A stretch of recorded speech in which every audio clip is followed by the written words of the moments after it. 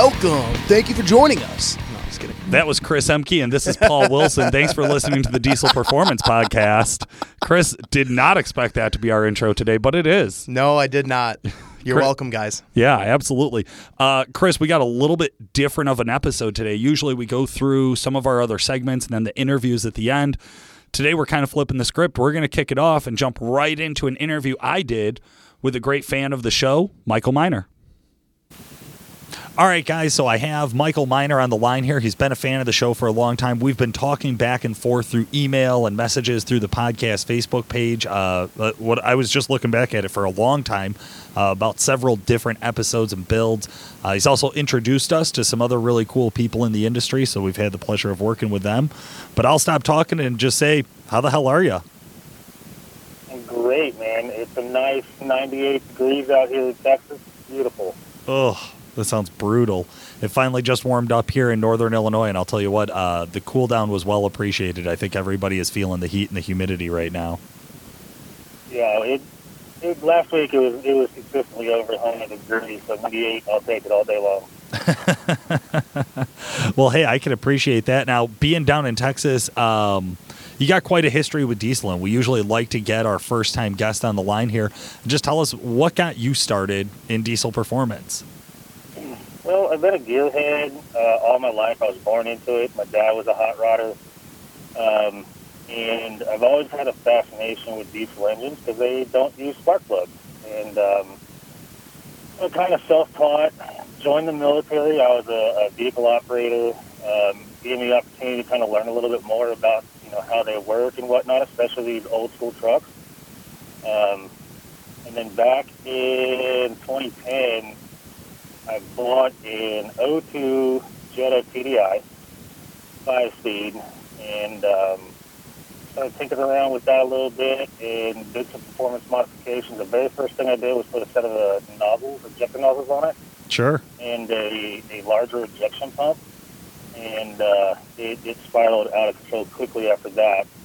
Unfortunately, that vehicle, I was in a pretty bad accident, and he totaled the car out. I just had one little scratch on me, so I immediately started looking for another vehicle, and that ended up being an 05 Duramax 2500.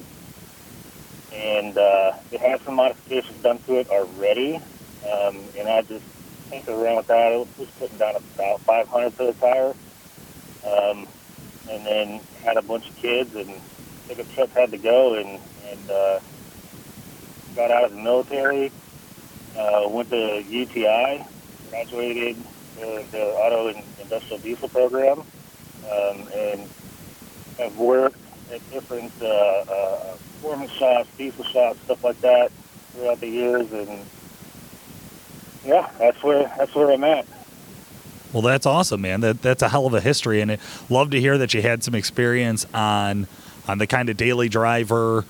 Everybody buys a diesel Jetta for fuel mileage. There's no other reason to buy one. So I love that you got in there and started modifying it right away, and then also moving into the LLY. That's a tough truck for a lot of newbies. I'll just be honest. I know I'm going to get some flack for this online, which is fine. Hey guys, I get it. You can fix all the problems of the LLY, but there's definitely a bit of a learning curve to know what to fix and how to fix it right. Well, honestly, I guess you'd call me kind of new school. I'm only 33 years old. I did my research on a couple of the online web forums when we still had web forums and learned and studied. Like, I know what my price range is. I know what I'm willing to accept and what I can fix and what I'm not. And that's why I settled on that truck in particular. The only issue I ever had was the injection control modules rubbing on the pedestals, and with some electrical tape and a full noodle fix that. So you're going to walk me through, Michael, maybe not an example, but a kind of mock example, a dream build, if you will. Tell me about it, man. Lay it on me. What is the dream IDI build? Well, first and foremost, you got to understand. You're absolutely right. It's not going to be a race truck. They back then diesels weren't meant essentially to go fast. They were just meant to work all day long. Hang them up wet and do it again the next day. Secondly, you got to understand how they operate. The best way I can describe it for anybody who's like a gas head is to think of like a flathead V8, where you have the pre-combustion chamber, where your fuel is ignited, and then the flame front burns across the top of the piston and then down. So that means compression ratios are really high. And then heat rejection is obviously going to be another issue. That being said, for myself, and being from the military, being in the military, the base truck would be what is called a Cut B, CUCV, which is like an 86 body style, square body Chevy pickup truck. They're rated at 1.25 tons, four-wheel drive, and they originally came with a 6.2. Well, the government, whenever GM got rid of started going to the 6.5, whenever we had issues with the 6.2s, just yanked the engine out and put a 6.5. So that's the base truck. You know, if you got to pull 1.25 tons, is pretty good for essentially what would be a 3/4 ton rated truck. They're naturally aspirated, so there's no turbo on them, and they're kind of dogs. But also another thing about it too is it comes with no emissions. And as we all know, back in the 80s, emissions were a killer. Going from there, it would have to get a set of HS35 turbos, manually controlled wastegate. You don't want a whole lot of boost pressure. What you're after is just the airflow. And that turbo will spool. Those turbos will spool pretty good with that engine. The next thing you got to tackle is the fact that it's got a 3-speed transmission. It's got a turbo 400 transmission, which means you don't necessarily actually get a park gear. You actually have to set the parking brake. So what you do is you get a 4L80E transmission out of like a late 90s,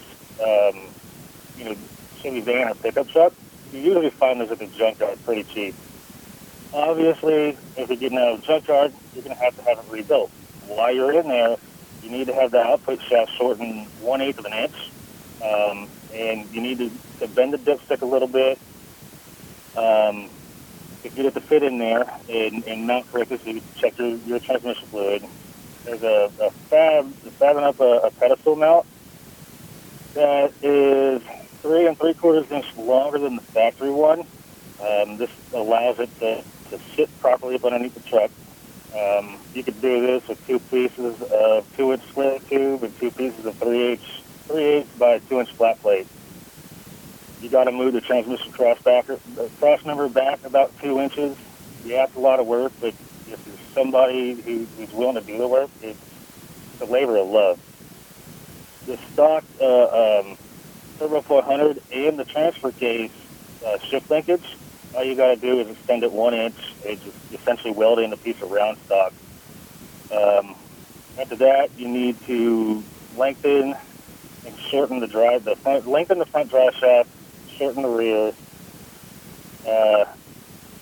From there, obviously you want to keep it cool. So just some 3/8 rubber transmission fluid lines and a B&M supercooler mounted in front of the radiator. You got to control it because it's an electric transmission, and that's a non-electronic truck. So TCI makes a TCM and a harness that comes with the throttle position sensor that mounts to the injection pump.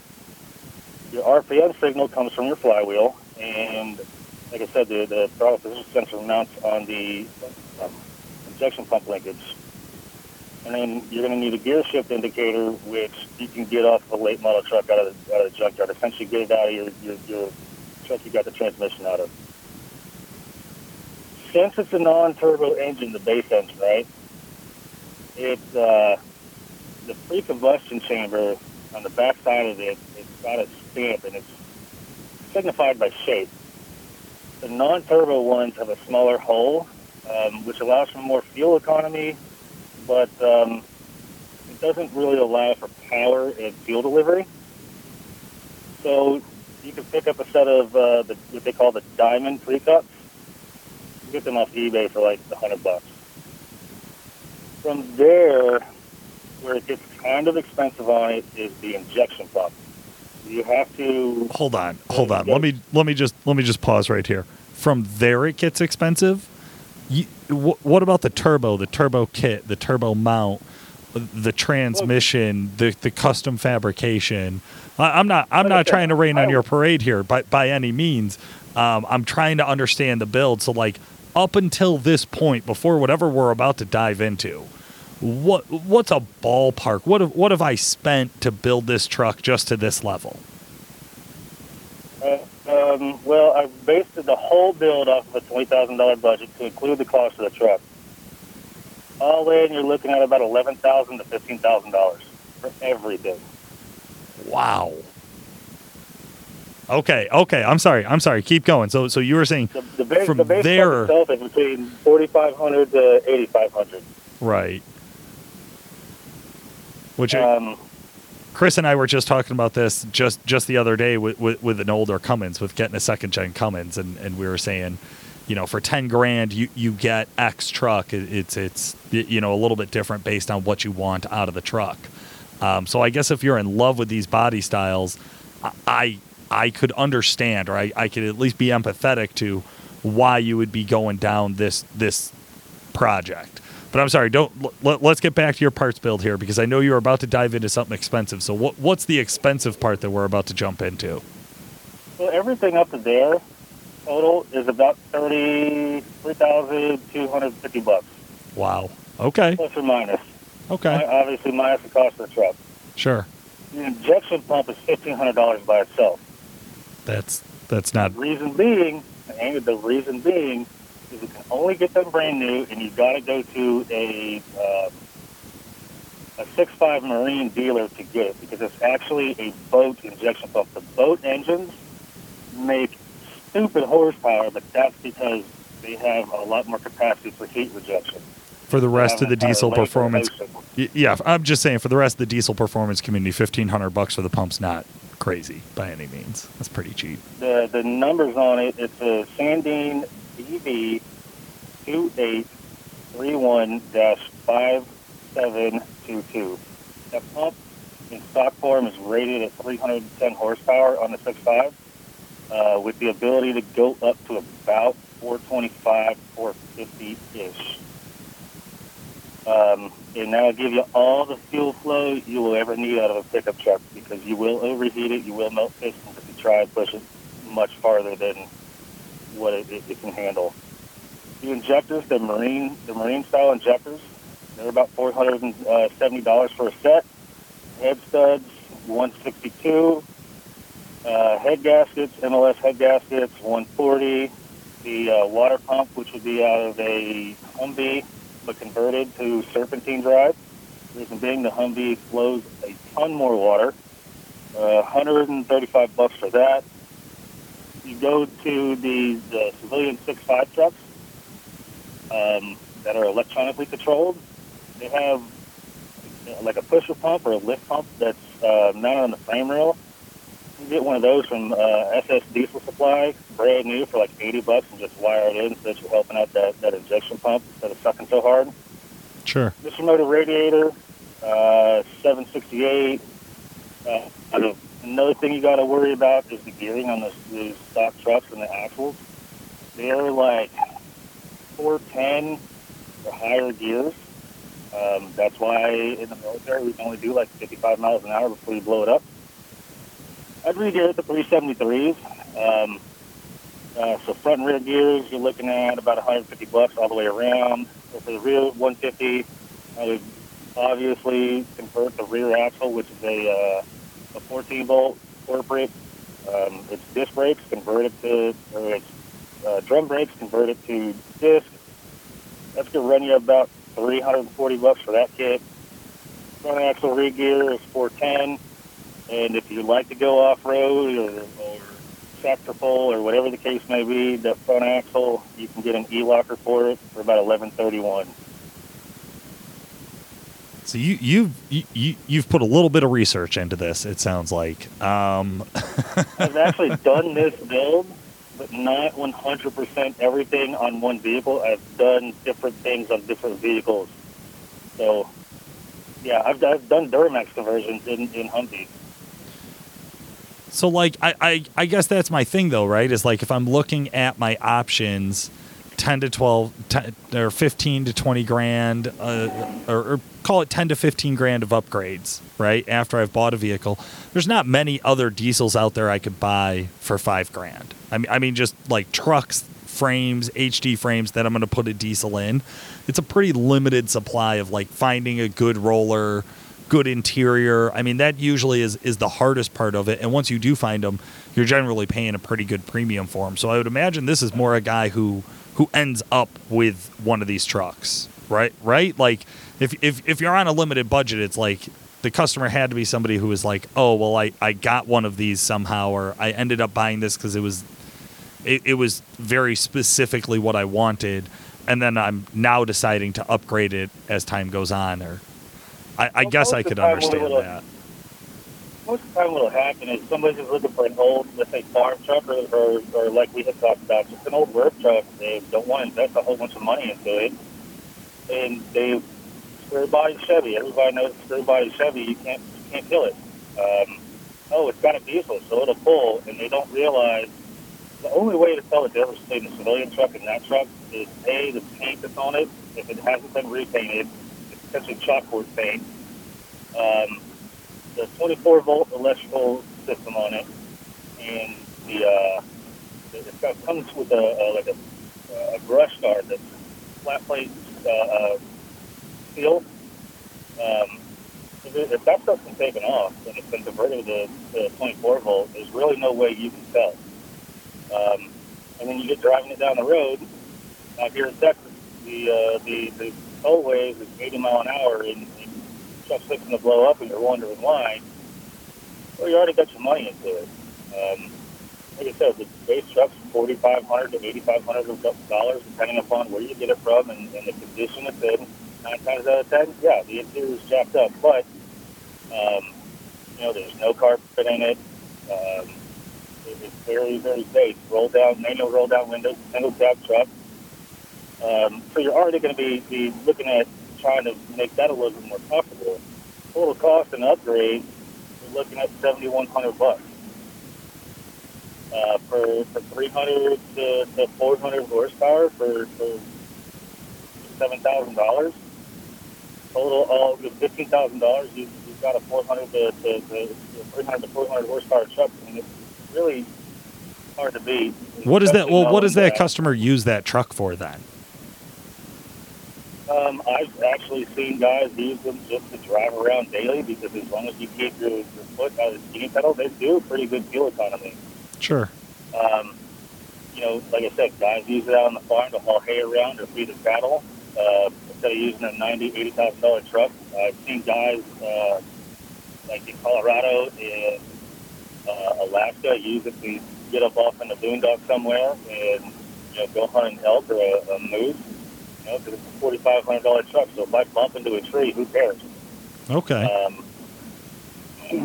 And there are some people customers that I've had come across me, that they just want an old. They're just one of those people who just want an old truck. They don't want to, I don't want to have to deal with after treatments and all the horror stories that I hear about that and this, that, and the third. And I can't afford a 12 valve or LB7 Duramax that are too expensive. They're outside of my price range. And then the last customer, which is more of a niche market, is guys that, like your Vietnam veterans and stuff like that want that nostalgia. I want to feel like I was back in the day because you can buy these things on the civilian market now. And they just want to take it out on their Sunday drive. And obviously, just like anything else, I know for myself, I can't leave anything alone. I modified my push mower just because I was bored. There's guys out there that'll do that. I love it. There's a whole online web forum dedicated to former military vehicles, and you'd be surprised some of the stuff that these guys do with these things. I mean, especially considering there's no real use for these trucks, but Humvees, 2.5 tons, 5 tons, stuff like that. There's guys on there that'll even buy, Vietnam-era military radios. What are you going to use it for? Absolutely nothing, but they'll spend a ton of money on these things. It's just that nostalgia. Yeah. Which, I mean, at the end of the day, I gained. If I could get the truck that I used to drive in the military and could afford to drive it, I probably would drive it, at least twice a week. I love that even your dream truck isn't a daily driver. You're like, it's probably not something I want to drive every day, which is the way, honestly, most dream trucks end up. Almost all the builds I've seen just end up as something that you don't want to be in every day. To be 100% honest, like my dream truck, all-out dream truck would be you guys' Thoroughbird. But that's out of my price range. Something like this is within my price range. It's for sale, homie. I got a firm financing now. Oh, I'm sitting in an 05 V71 right now. That's my daily. See, you're good. Little trade-in, a little bit bigger, no big deal. Awesome. Yeah, but the bank, aka my wife, wouldn't approve of that. I've been there. You've been with me long enough to know that water pump that looks like a snail is not a water pump. And it doesn't need to be replaced. I dig it. Well, Michael, thank you so much for coming on the show. It's great to finally get you on here so that we could get you on and talking about something that people have been asking for. Listeners, if you got a dream build and you want to walk me through it, include the parts, the pricing, the vehicle, the cost, why people use it, why somebody cares about it, record yourself on your phone and email it into us, or go ahead and post it on our Facebook pages, and we'll look at being able to use those in the future to do some more episodes like this. But for today, again, thank you so much, Michael. I really appreciate it. Not a problem. It's my pleasure. All right, man. Have a great day. You as well. All right, and now we're back.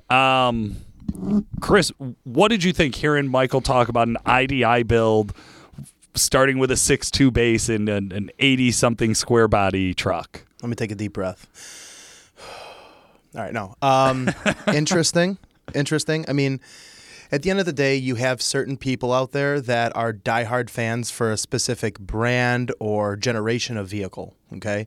And Sure. I think that, Michael really capitalized on some of that. Not a build I would do. Not an inviting thing for me.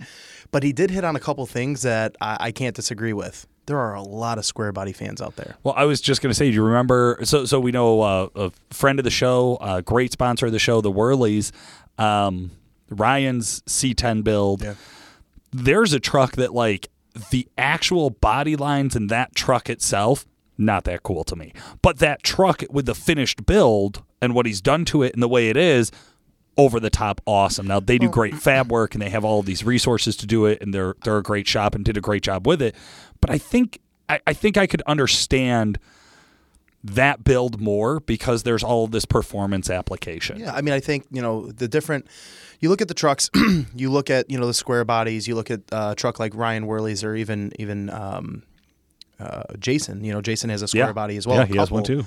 And, we had one at the shop for some time. And the gentleman that we ended up selling that truck to, he's a diehard square body fan. Like, he has like 3 or 4. Saw it at UCC, had to have it. Yeah. Mark Downing, big fan. So, shout out to Mark, real good buddy. But there's a nostalgia, right, to certain body lines and certain, generations of trucks that, I could look at myself and think, growing up, my dad would always talk about like these cars from like the 70s and 80s, and like, I understand the muscle car era, right? Like, I respect that, but there were some cars in like the 80s that I'm like, those things are ugly. And my dad's like, oh, that's nasty. Like, I had one, this and that. I never understood. Fast forward 20 years. Now I'm in a scenario where there are cars from the 90s and the early 2000s that I'm like, oh, that's a good looking car.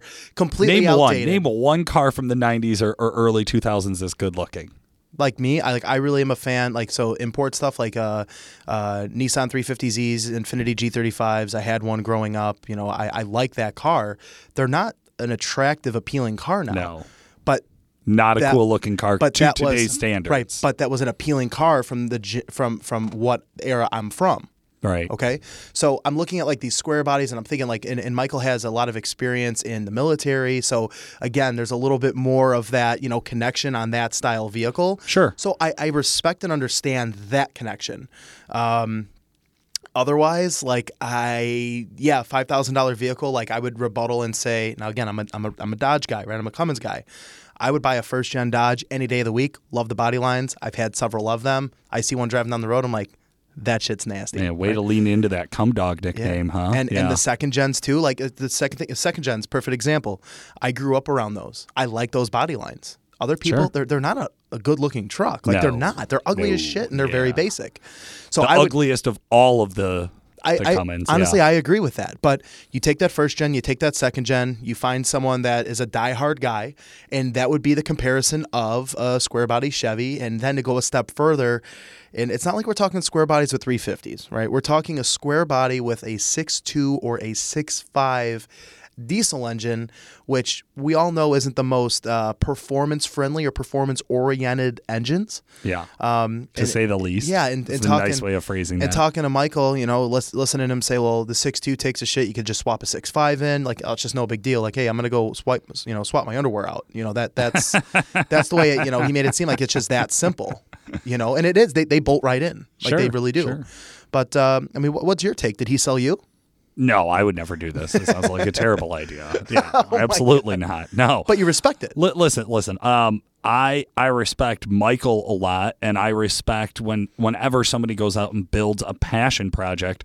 I still think it's a stupid idea. I think you could build such a cooler truck for less money and go faster and have something more reliable and have something that looks better. But that's me. Let me paint a picture me with my terrible taste. Let me paint a picture for you. You grew up in Southern Illinois on a farm. Your dad had that old square body farm truck that he would drive up and down the private drive every day. You would be in the passenger seat. You'd have your dog in the middle, right? My dad drove a minivan when I was a kid. I don't want to go buy a minivan. Like, okay, I don't. Well, this is what I don't get. I don't care about your broken past, Paul. Everybody's parents drove something when they were a kid. Like, none of us grew up in horse and buggy country.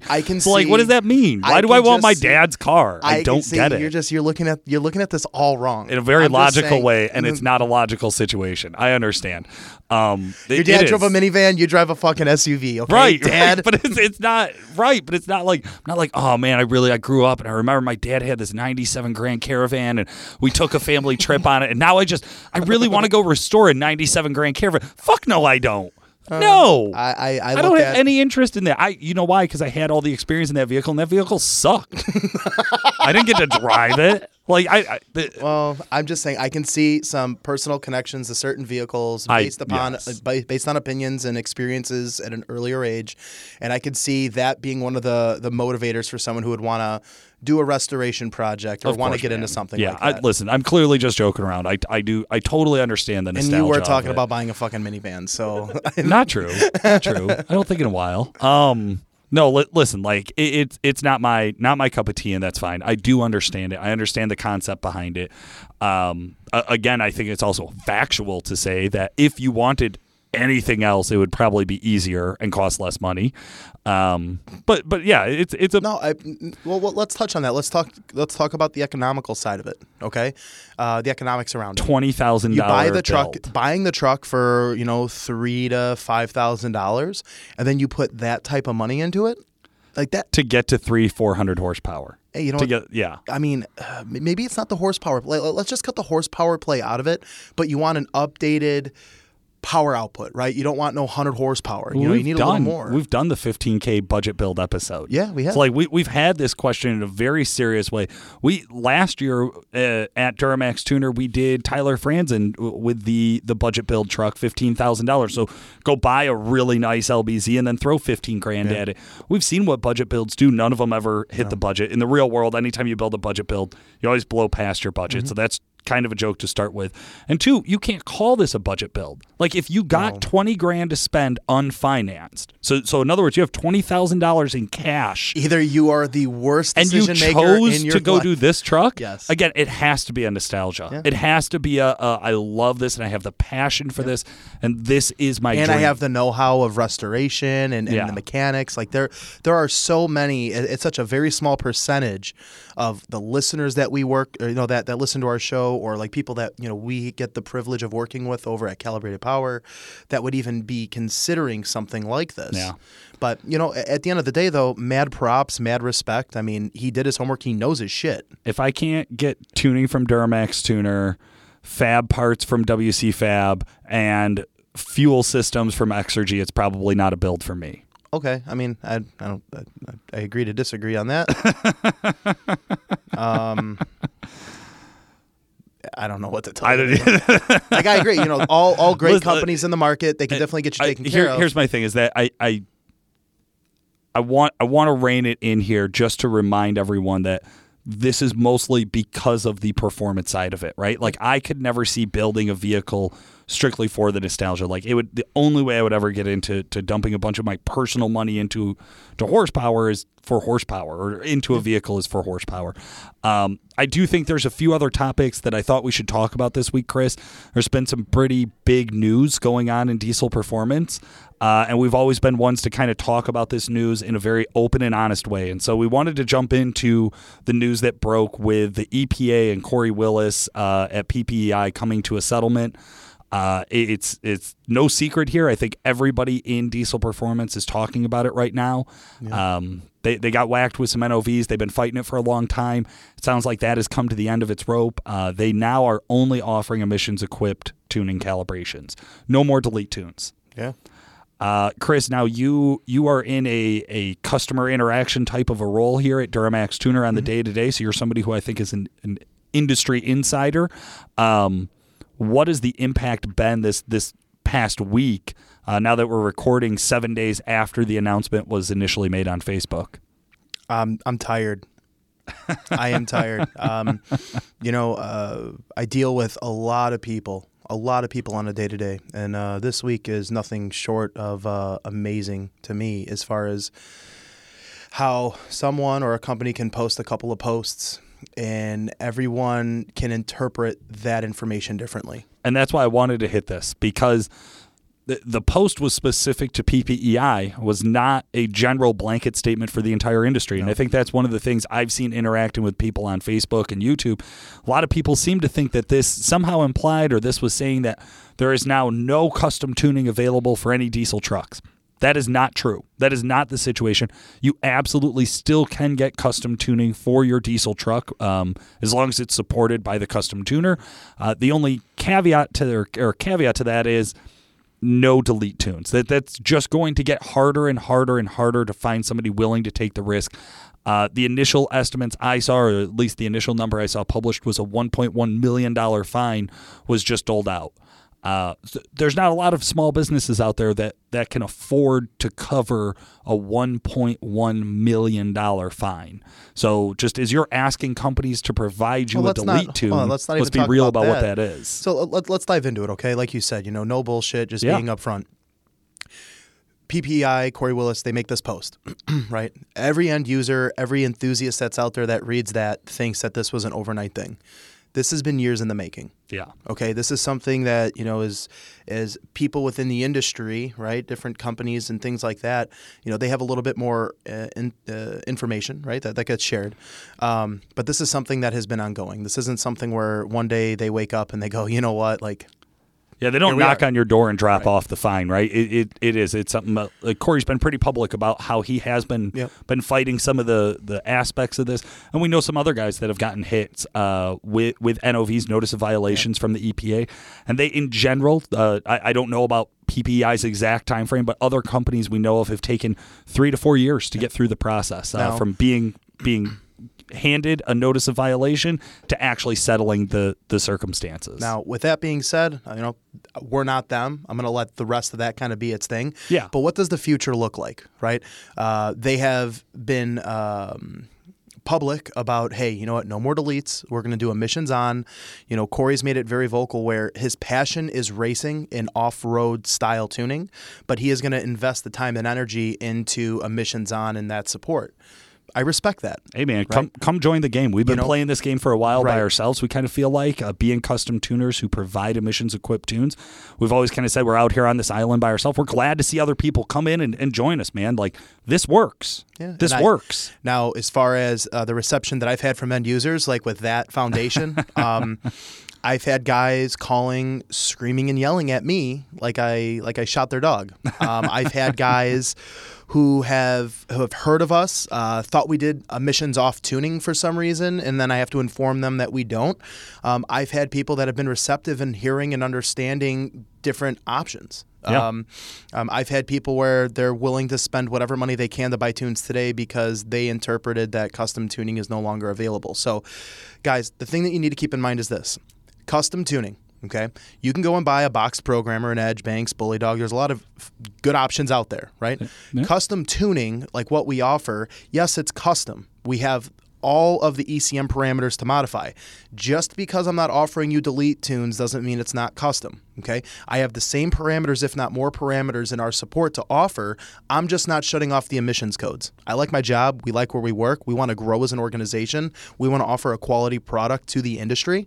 But deleting the truck is unfortunately not really the route to go moving forward. And I think we're going to start to see this because other companies out there are also in this same sort of pressure where we all have to provide emissions-equipped solutions that meet federal regulations. I always have guys ask, well, I don't get emissions testing where I live. There's no emissions laws in my county or my city. Yeah. What would I – well, hey, listen, man, we all live in America. We all follow federal laws. So ish. So now we're going to have more and more companies offering emissions-equipped solutions, which means we expect to see an explosion of new products to help the reliability of your truck. And I think that's been one of the real drivers of why guys want to delete is they feel that they don't have the reliability in their vehicle anymore. They feel the emissions equipment has cost them that trust that they had built with a given brand. And that's true to some extent. I get it. I drive an emissions-equipped truck. You drive an emissions-equipped truck. We understand what that is when you do get a DEF light coming on or check engine light coming on. You feel like you want to never have this again. I think we're going to start to see the R&D and the money be invested instead of into who's got the shiniest exhaust tip to more into who's got the most reliable truck. And we're going to see that push. I think it's going to be great for consumers in the long run. Yeah, no, there was something I was going to say, and it slipped my mind, Paul. Well, it must have been really important. It was really important. Really important. Tell you what, we can plug it into next week's episode. I just wanted to wrap up here with a real quick reminder for everybody. Diesel Power Challenge. Get your trucks in. Get them voted on. If you are submitting your truck to be voted on for Diesel Power Challenge, we want to have you on the show. We want to talk about your truck. We want to give you some early exposure. We want to try to get some followers out there and get some people behind you. Shoot us a message. Jump on to Diesel Performance Podcast Q&A Facebook group or shoot us a message at our Diesel Performance Podcast Facebook page. I handle the replies there, so I'll try to make sure we book you guys just as quickly as we possibly can. For today, this has been Paul Wilson. And Chris Emke. Thanks for listening.